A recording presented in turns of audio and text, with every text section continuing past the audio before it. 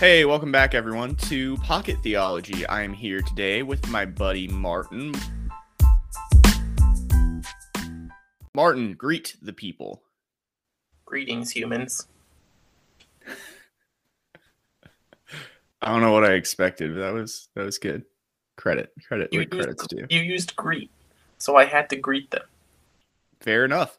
This week, we are back to talking about evangelism. So Martin's going to be kind of our resident expert on evangelism and what it should look like. Specifically, we're going to ask the questions, when should I evangelize? And what methods can I use to evangelize? So Martin, let's start with that first question there. When should I be trying to tell people about the gospel? And if you want to throw in a little bit of a quick Spark Notes version of what evangelism is for people that may have missed previous episodes, that would be cool too. Absolutely. So evangelism is sharing your faith. It comes from the Greek word euangelion, which means good news. And basically it is to bring the good news, to share good news with people. Essentially, evangelism is sharing the good news of Jesus and who he is with the people around you. One of the things that I think is really interesting, first, I want to add this because I don't think we've talked about this yet. Evangelism does not require that you talk to somebody outside of the church. Martin Luther has a quote. I don't know if it is actually him or not, or if somebody just said Martin Luther would be a cool dude to have say this. But it is preach the gospel to yourself, to remind yourself, essentially, of Jesus, who he is, his character, his love for you, and what he's done. If you want church to grow, not just your church, the church, like the Big C church, then you should do it with people outside of the Christian faith.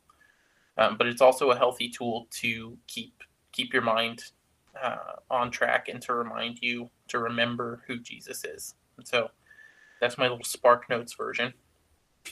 As for when, there is a really good story that I think shows it. So I do want to say this before we get into it. It's super important to check your reason when you're evangelizing. If you are evangelizing because the dude on stage on Sunday said, well, you just really need to share your faith. Or if you're evangelizing because grandma guilt tripped you into it, then I don't know that it's the right time to be doing it. If you're doing it because you love Jesus and you want to share that with the people around you, then you should start considering when to evangelize. So let's put a really fine point on that. For anyone who that went past you, what Martin's saying is a big part of why off the top, or when off the top, is you should evangelize when your heart and mind are in the right place. Is that right?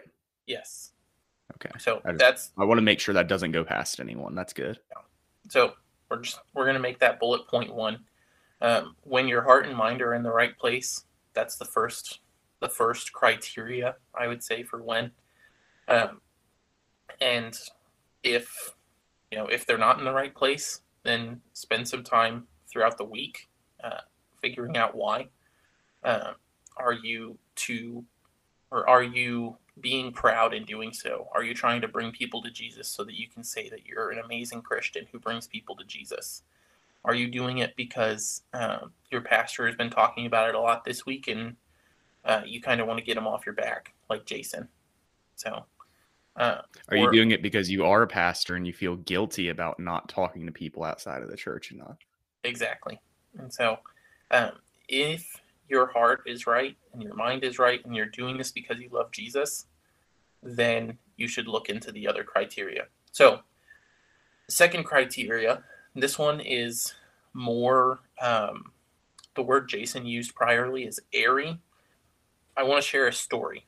So, the second criteria is going to be when the Holy Spirit is with you, which I cannot tell you if the Holy Spirit is with you or not. You can't really tell me if the Holy Spirit is with me or not, but there are a few signs in Scripture that if the Holy Spirit is with you, then a few things will happen. The first one. Wait, Martin. I thought that the Holy Spirit was God and God is everywhere, though. Shut up.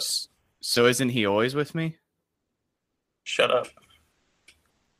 No, really. Like serious question. Someone asked you that from your congregation. What's different about what you're talking about? So, what I was actually going to get into this. Okay, I'm sorry. talking about the indwelling Holy Spirit, as in, the Spirit that, or what is it, translates utterances to God for us and is our mediator. The Holy Spirit that produces fruit in our lives. The Holy Spirit that empowers us to be better Christians, essentially. And that leads us into a process called sanctification, which is the process of becoming more like Jesus. I got you. Okay. So you're not talking about like, oh, well, the Holy Spirit's with me on Wednesday, but not on Tuesday. You're Yes. talking about like when you're at a stage in your life where the Holy Spirit has been present with you. Yes. I And got you. Okay. if you're in a season, especially where you feel like the Spirit has really blessed you, it's a really good time to share what's going on with the people around you. That'll get into methods a little bit, but I want to share this story out of Acts chapter 2, because Jason and I's churches that we serve in are from the Restoration Movement, and we love Acts, and that is where all of our theology comes from. He's being facetious, by the way. I But am. yes, people from our tradition do really love Acts. So in Acts chapter 2, what's happened so far, Jesus died, was resurrected. He spent 50 days with the people, and he ascends after that. And then as he's leaving, he tells the disciples to stay until the Holy Spirit comes upon them, and then they should go out into the world. And so they stay huddled in this little room until all of a sudden, what verse 2 in Acts chapter 2 says is, suddenly a sound like the blowing of a violent wind came from heaven and filled the whole house where they were sitting. That's a fairly strong sign. It's not like, oh, my windows blew open or my screen door flipped a little bit. Like this is a serious like storm in your house kind of wind. A huge gust of wind blows through. It starts knocking things over, I would assume. And the disciples are like, oh my gosh, this is crazy.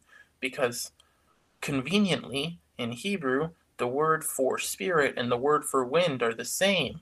And so this huge wind comes through, and they start to see what they call tongues of fire above each other's heads. Jason has a Same note. in Greek. Well, I The don't. wind and spirit, same word in Greek as well. Pneuma. That's my dog. That is your dog's name. Good for you. Anyways. So this huge wind blows through the house, and they start to see what they call tongues of fire above each other's heads. They realize this is the sign. This is what Jesus told us. And so they go out and they start preaching the gospel. Peter stands up to a crowd on Pentecost, which the crowd, I would presume, was probably in multiple, probably 10,000s plus. Thousands and thousands for sure. 5,000 people so get baptized, Peter and stands presumably up not everyone did. So, gotta be a lot. Yeah. You're ruining my story, but I love you anyways. He starts preaching, and the disciples are interpreting, and however you want to translate speaking in tongues. But essentially, the 12 disciples are all standing up on a hill, and they're preaching to this huge crowd, and everybody is hearing them in their first language, which is wild, first of all. And everybody is understanding the message that they're sharing. And that message is outlined pretty well like this. Peter starts off and he talks about the signs that Jesus was the Messiah, the miracles he performed, the prophecies he fulfilled, the proof that he is who he said he was. And then the people start jiving a little, they can kind of see, okay, this guy was the Messiah. And then they start thinking about what happened to that guy. And Peter says, well, he died and you killed him. And I like to think that he's trying to get at the idea that like your sin killed him, or like your this killed him. But like, no, the Jews were responsible for his death. He is placing this sin on them so that they identify with it, first of all. And then as he he begins preaching on that. One of the people in the crowd shouts out, "What should we do to be saved?" And Peter responds, "Repent and be baptized, all of you, for the forgiveness of sins and the gift of the Holy Spirit." And so this story, which ends up with, I thought it was 3,000, but Jason said 5,000 people getting baptized, which I'm going to check because I think you're wrong. 3,000. But 3,000 people get baptized. And this is this huge group of people who have just placed their faith in Jesus. And this is how Peter starts off evangelism. This is the don't want to say the precedent, because I don't expect most of us to be preaching messages that end in 3,000 people receiving Jesus and deciding to follow him. But this is the first time that we see something like this going on. This is the first time, especially since Jesus is left. I fully believe, because if you read through the message, it's not the best sermon that I've ever heard. I'm going to be honest. I've heard a lot more clearer. I've heard a lot more eloquent sermons. But what Peter has is the Spirit of God, the Holy Spirit, which is doing all of this for him. He is letting the Holy Spirit respond in their lives through what he says. And so the second prerequisite for if you should evangelize is if you have the Spirit with you. Because if you do, people will respond.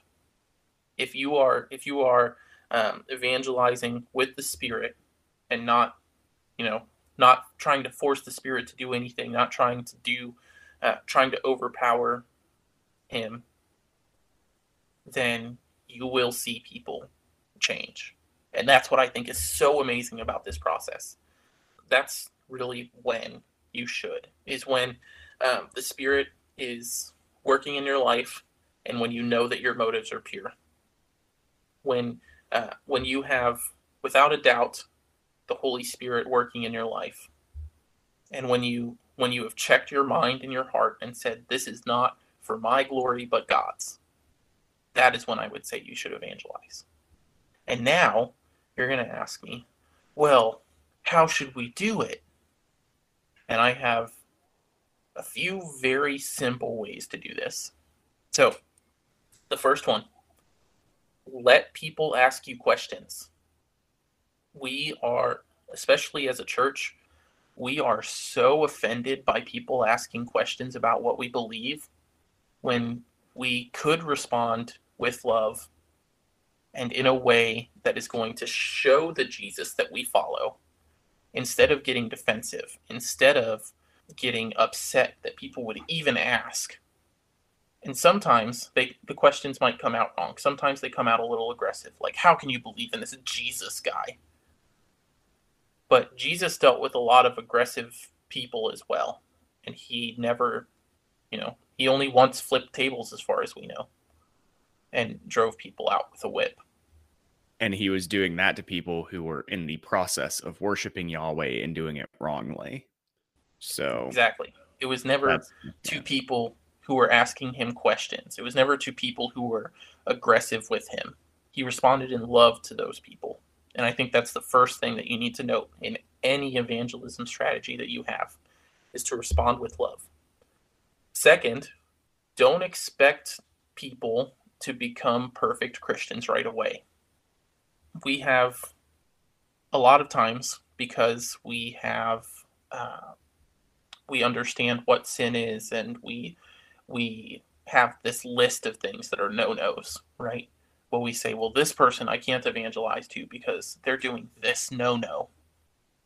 And in reality, Jesus spoke with the people who were doing all of the no-nos from the Jewish people, right? He spoke to prostitutes. He spoke to tax collectors. He spoke to a group of people that is generally just considered as sinners or bad people. He spoke to a woman who was a completely different race from him, and that his race really just didn't consider as people. All of these tell us that there are no no-nos that God really considers a disqualifier for the beginning of faith.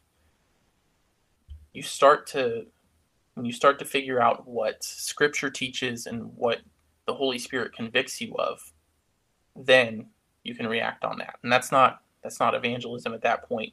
We would hope that they would be a believer at this point. They would be dedicated to reading. They would be dedicated to prayer. They would be asking that the Spirit would convict them so that they can live a life that aligns with God better. And that all falls under discipleship. But so don't say no for people. When somebody asks you a question, respond with love. Don't say no for people. And lastly, this one is what I really think is important. Have a relationship with them. And part of that goes with asking questions. I wouldn't ask a question to somebody that I don't trust or know very well, especially on a worldview sort of question. But having a relationship with somebody that you're evangelizing to is going to be crucial to how well the conversation is going to go. Those are my three steps to great evangelism. Any good plan should follow those 3 steps. Start with love, always respond with love, don't say no for them, and make sure that you have a relationship. So that's really the gold standard right there. Otherwise, you can find books out there. I read a couple this last year. Talk the Walk, which is one that I've mentioned 3 or 4 times since we started this. Evangelism Is, who the author escapes me currently. And then there's a few others that Jason and I have both read that I think we might both recommend. God for the Rest of Us is a good foundation. Telling the Truth, Finding the Truth. 2 books kind of talk about the same thing, but they're going to be they're going to point very far towards the postmodern group. And so they're going to be significant. If you're trying to talk to somebody who doesn't believe in absolute truth, or somebody who is gonna respond with, well, you can just do your thing and I'll do my thing. So those would be my resources. Really, there's not a perfect plan for evangelism. You have to change it as you meet new people. But with those 3 steps, I think you'll be fairly successful.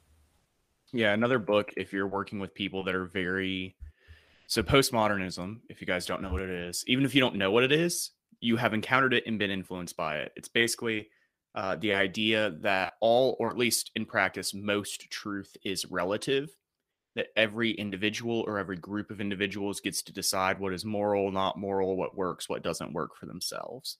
It's very individualistic. That's why Americans really like it. If you're dealing with someone who they're hard to talk to about Jesus because their response is always, well, that works for you. And they're not even worried about the truth of it. They're just saying, well, that works for you, but it doesn't work for me. Then another book you can add to that list is by Richard Knopp. He's a former professor at LCU, Lincoln Christian University. The book is called Truth About God, and it's a really easy read. It is not deeply philosophical. So if you have a lot of philosophy training in your background and you pick it up, you'll probably be reading it and just kind of nodding your head like, yep, okay, got that, knew that, yep, okay, fine.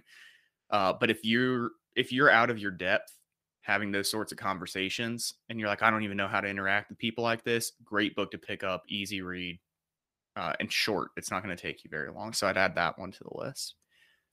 Martin, I want to highlight one thing you said early on when you were talking about responding with love. You specifically said, let people ask questions.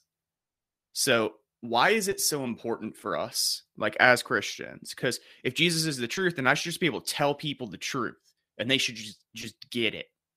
So why is it so important for us to give people space to ask questions and then to answer them honestly? And bonus question, what do I do if someone asks me a question and I don't know how to answer it? Okay, I'm going to attempt to answer those, and if I forget one, just remind me after.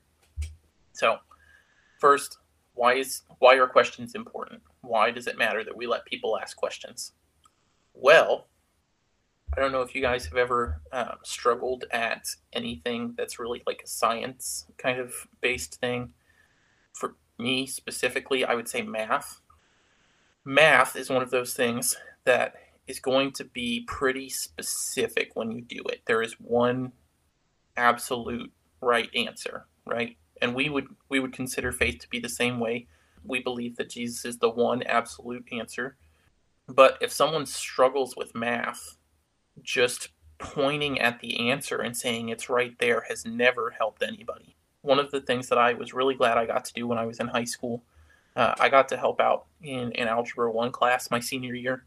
I got to teach a couple of those kids, and one of the things that I learned very quickly was math is a very fast and easy pickup if you know it, but if you miss a few things, then it doesn't make sense.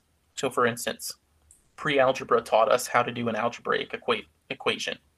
But when we got to Algebra 1 and we were trying to make lines and we didn't remember how to do algebraic equations, it was super difficult to figure out how to do a line because we had to know how to do algebra for it. And so one of the things that I would say is questions are important because it allows people to recognize that they may be wrong, first of all.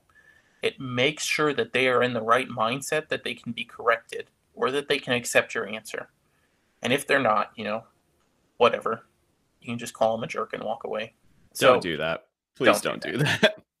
But questions are really important to how we learn in general because they do those things. They let us recognize that we might be wrong. They humble us a little bit because we don't know the answer.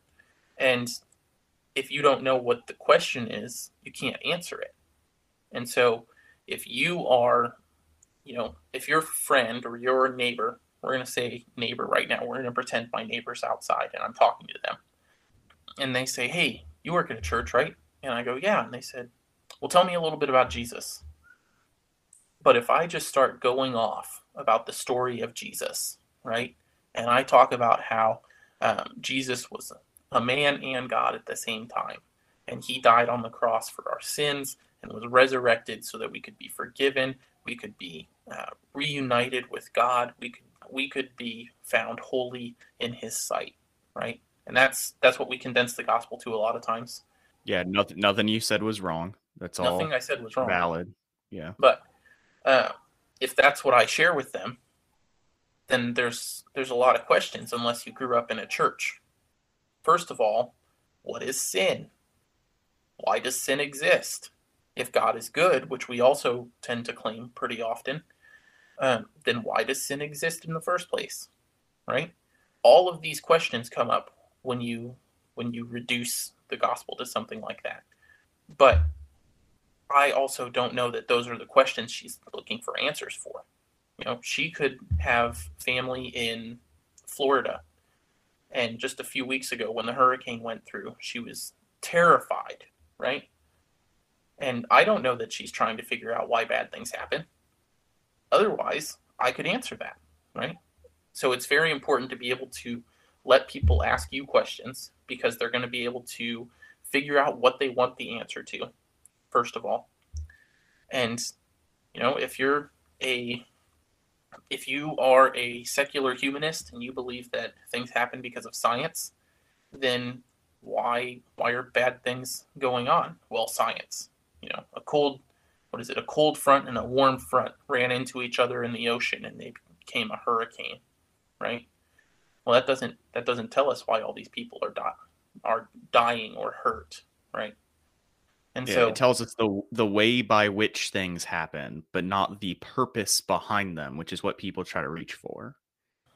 That's why I think questions are so important, because a lot of times, first of all, in order to communicate the answer that somebody is looking for, you have to know what the question is. And sometimes they don't know what the question is. So it's not always on you. It's not always your fault that they don't get the answer, which is important to note. Sometimes they just haven't figured out how to word the question in a way that you can answer. And so that's why I think questions are important. It's good practice. If that just sounds overwhelming to you, because it kind of does to me. Like, I work with people for a living, but I also end up doing a lot of my work alone just because of the nature of my job. It's very bizarre. You're either in front of groups of people or you're totally by yourself most of the time. And when I have these one-on-one conversations where someone can really probe my brain, it can get nerve-wracking because I know this person might ask me a question and there might be 10 other questions behind it. And there's really two things that helps me. One, and this is going to sound like corny pastor advice, but seriously do it. when you're about to have any sort of difficult conversation, evangelizing to someone, maybe you wronged someone and now you have to ask for forgiveness, whatever, any sort of difficult conversation, stop and pray. Even if someone just kind of like jumps you and you don't have a chance to like get on your knees and clasp your hands, just say a quick prayer in your mind and just say, Jesus, give me the wisdom to walk through this gracefully, or something like that. Just really quick, just ask God to guide you in the conversation and to say things and do things that will honor him. So that's step one. That should always be step one. Step two is just remind yourself that if somebody, especially if they're approaching you and they're asking questions and they end up walking away not satisfied because you didn't answer all their questions, you cannot be held liable when they don't know what to ask. So if they're coming to you and they say, tell me about Jesus, but in the back of their head, they're thinking about, well, you know, my family just really suffered because of a hurricane in Florida, like Martin's example, right? And I have family members that died or who lost everything. And I'm mad because I've always thought there's kind of a God, but I never thought too much about him. And now I'm thinking, how the heck could something like this happen if God is real? If they are wondering that and they come to you and they say, well, tell me about Jesus, and that's all they ask, it's not your fault that you couldn't read their mind and figure out what was going on. So don't be too hard on yourself. So first of all, pray. Second of all, don't be too hard on yourself. I think that'll make those conversations a little bit less nerve-wracking. But Martin, there is a second question that should be hopefully pretty easy to answer. If I'm having one of these conversations and say someone asks me, you know, why does God let bad things happen to good people? And I don't know how to answer that. You know, I do not have a well-developed theodicy. I don't have any theological training. I just go to church and I believe, you know, that God is sovereign and I trust him. But that's as far as my knowledge goes. How should I respond to a question that I don't have an answer to? So, first of all, Jason used a big word and didn't define it. Theodicy is a study of why bad things happen, basically. Yeah. A theodicy is an explanation for why evil can exist in the same universe as God. So if God is all good and all powerful, why does he let evil happen? And the answer to that question is called a theodicy. And there's lots of them. Yes. So if someone asks you a question and you do not feel equipped to answer that question, first say, hey, I don't really have a good answer. And then talk with them. You know, say, I can talk to my pastor this week and come talk to you after. Or I can talk to someone who would know more in general. Or I can introduce you to someone who would be a better person to answer this. Those are all solid answers to that. But I do want to hammer this. If you don't know the answer to the question, you need to find it too. So if, you know, your pastor says, well, you know, we'll stick with theodicy, right? We'll stick with why bad things happen. So if you're talking to, we're gonna call your neighbor Bobby. If you're talking to Bobby and Bobby asks you, well, why do bad things happen if God is good? And you say, I don't know. Let me talk to Pastor Jason about this. And so you talk to Jason, and Jason says, well, bad things happen because the world doesn't work as a system. Job teaches us that good people do not always get good things and bad people do not always get bad things. And sometimes we just have to accept that, right? And, you know, you take that answer, you repeat it word for word to Bobby. And then the next week, you've already forgotten it. You have no idea anymore, right? Then you're not learning. And that's the purpose. The purpose of asking questions is to learn. You're not learning the answer. You're not learning your theology. That's super important. If someone asks you a question and you are not able to answer, please, please, please, please, please, please, when you ask someone the question, remember the answer. Because I have hit that wall many a times personally as the person who's asking the question, and it's first of all embarrassing to yourself. Like, I'm always embarrassed when it happens to me. But on top of that, it's not practical if you're asking the same question multiple times. That's kind of my answer to that. Ask somebody, but make sure that you're asking for yourself and for them. Something that I've ran into, because I have different friends in different locations, a lot from Bible college, other people in ministry, but people I knew from a couple people from high school I keep in contact with, whatever, family members, all sorts, right? All over the country, especially the eastern half of the country. And something I've gotten a few times from people, they're either acquaintances or family members, whatever. When they've heard me teach on specific subjects, they'll say something to the effect of, well, I didn't know that. No one's ever told me that. And in some cases, I'm sure they have been told that and they just forgot. But in other cases, and this is probably a different episode sometime about how the church doesn't value well-educated pastors. And I think it's coming around now. I hope it's coming back around. But for a very long time, for several decades, the church really devalued the idea of a well-educated pastor. The pastor should be someone who's cool and someone who takes care of people. And, it doesn't really matter if they know the Bible or not. That's kind of how the church thought. As a result, a lot of us who grew up in the church grew up in churches where the pastor didn't know the answer to the questions either. So if you are in a situation where you're evangelizing to someone, or you're just talking to another Christian or whatever, and a question comes up that you don't know an answer to, you have no idea how to respond to it, and you go to your local pastor, and your local pastor either gives you some BS answer that doesn't make any sense, or straight up can't answer it for you, you have this wonderful thing called the internet. You can go out and find answers. And if you don't even know where to look, you can email us at realpockettheology@gmail.com. It doesn't always have to be a show question, right? You can just email us and say, hey, I got asked this. I don't know how to respond. And what we'll probably do, if it's a good question, is even if it's a bad question, we'll answer you. Might take us a few weeks, but we'll answer you. And if it's a good question, we'll probably do a whole flipping podcast about it. And then we'll make sure you know when it's put out. Like, there are resources and communities online that can answer questions your local community can't. And the greatest thing is, if neither one of us is your pastor and you're listening to this and you ask us a question, we have no real stake in the game besides your salvation and your knowledge. So we're not going to pull any punches in answering your question, because we're not scared of offending you. We're not scared of you leaving our church or whatever. So we can be really brutally honest with you, or maybe your pastor doesn't feel like they can be. So I would just kind of add that to because I know people who are in that situation where their pastor wouldn't be able to answer the question either. But in this day and age, with the resources we have, that's still no excuse to not learn. So, Martin, do you think that that's a good place for us to cut this off? Just about. I have one more thing I want to add. Go for it. So, many of you might be asking, well, what if people don't ask me questions?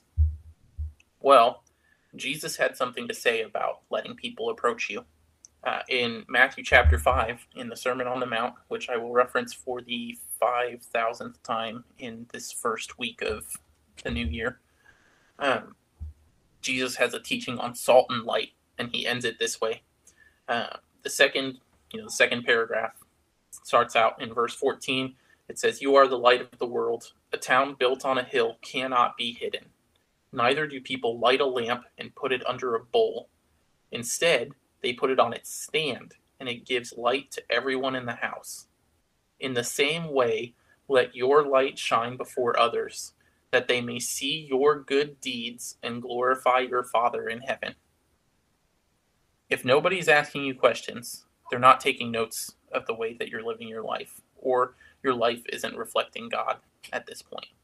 That's where this comes out to. If you are a believer, then Jesus tells us to take your good deeds, take the good things that you do, pile them all together, so that when people look at you, they say, you're a good person. Why are you a good person? Or they'd say, well, you really enjoy serving instead of being served. Why is that? And when you get asked those questions, you have the ability to answer. I'm a good person because I believe that my God values that. I believe that my God commands me to do that. I'm not doing this because I'm a good person. I'm doing this because I love him. Or, well, you really like to serve instead of being served. What's up with that? Well, that's something that my God valued. My Lord, my Savior, Jesus, before he died, said that he came to the world not to be served, but to serve others, and then lowered himself to the position of a servant and to his disciples, the people that he had been teaching for 3 years, and served them just before he would move to the cross and die. It's as simple as something like that. If you're serving at a food bank and people are talking with you, if you're regularly there, they're going to notice, right? The same people tend to come to food banks pretty often. If you're helping out in a ministry at your church and a new person comes in and says, well, hey, what are you doing here? You have the ability to answer that. If you have told your workplace, like, hey, I cannot work on this day because I have something going on. Like I have this commitment that I've made to practice my faith, to not just on Sunday morning, right? On Saturdays. Well, on Saturdays I go and I do this. I go and I'll pick up trash on the street or something, right? Just something that you're doing that shines that light to the world. And when you do that, you should be asked questions. You should have it, or it should be taken of notice by people. And when they ask those questions, you have the ability and the duty to point it to Jesus himself. Yeah. And if people aren't explicitly asking you questions, like maybe people aren't walking up to you and saying, I have seen you serving, you must be a follower of Jesus, they're at least going to provide you openings. And some of you will find you are very gifted at forcing the issue. Not most of you, but some of you are going to find you are very gifted at taking the smallest opportunity and talking to other people about Jesus. There's one particular old lady, her name is Georgia. If you go to Berean, you know her, that is amazingly talented at forcing the issue. She has the smallest opportunity to talk to people about Jesus or to ask them to come to church, and she will do it. And I've never heard of her offending anyone doing it.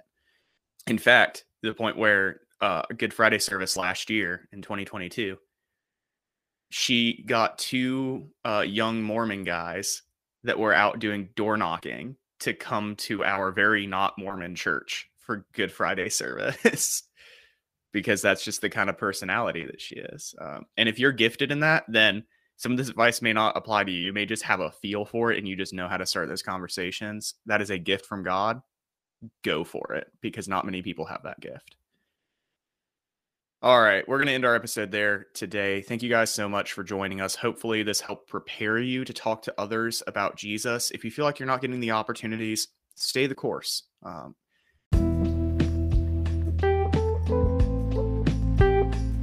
God has perfectly designed you to do the things in the body that he wants you to do. And that may not involve a ton of evangelism, or it may involve talking to someone about Jesus every other week. I don't know, but God does. Pray about it. Ask him what your role is. Continue to seek after him. And you may even see that role in his body changing over time. So thank you again so much for joining us. We hope this was helpful. Please rate us 5 stars, or at least 4. We'll take 4. Send us an email at realpockettheology@gmail.com if you have a question or something that you want answered, or a potential future podcast episode, whatever. Otherwise, we will see you back here next week.